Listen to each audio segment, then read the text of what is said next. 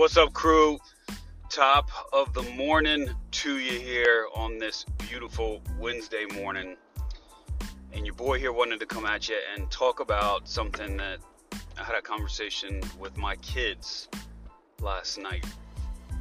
And it's around this concept of failure.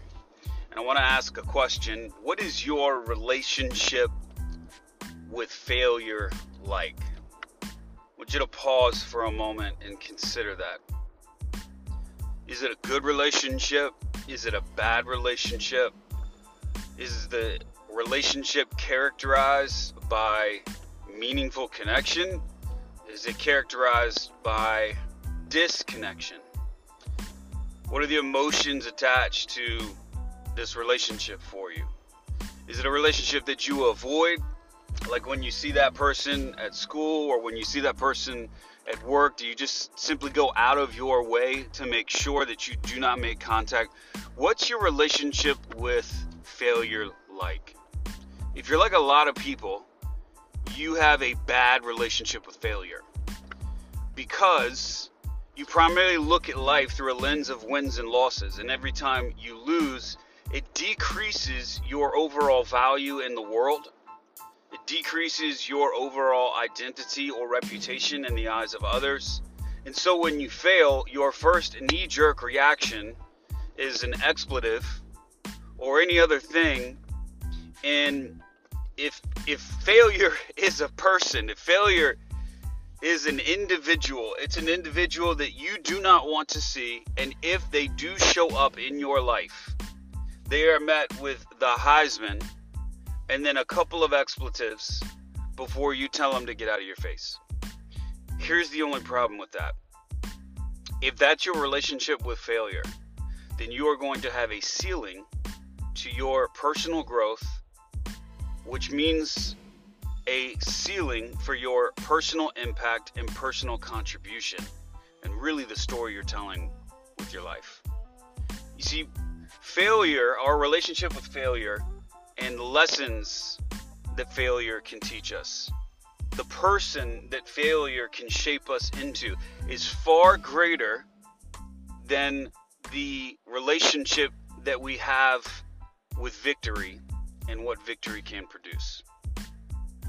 There are more lessons, there's more forging, there's more shaping, there's more guidance, there's a lot more value in losses than there is in victory. And yet so much of it comes with how we choose to focus on failure. Remember, one of the things we've said, what you focus on, you then shortly feel. Your feelings are determined by your focus. And what I shared with my kids last night, I shared this with them because I just lost two pretty big possible transactions. One of them was with a close friend, and I lost them to two agents that they just showed up and played a better game than me. And it hurt. But I learned a lot of lessons through that.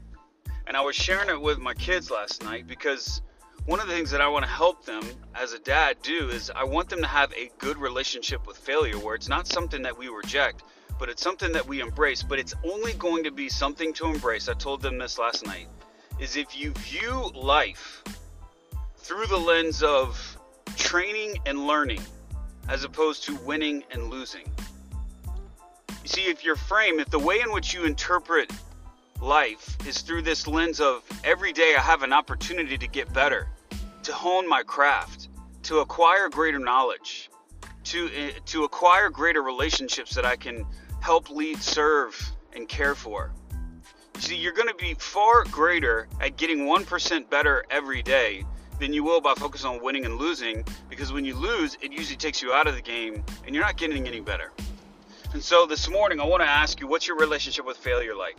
If it's a bad relationship, what can you do to make it a good relationship? And I'm not encouraging you to seek failure, but failure is inevitable. And as Seth Godin once said, he who fails the most wins. And the reason is because he who fails the most is the one who does not get out of the game.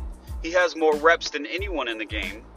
And because of that, and because of the repetitions, just has greater skill and greater knowledge, greater competency. Hope this helps y'all. Peace.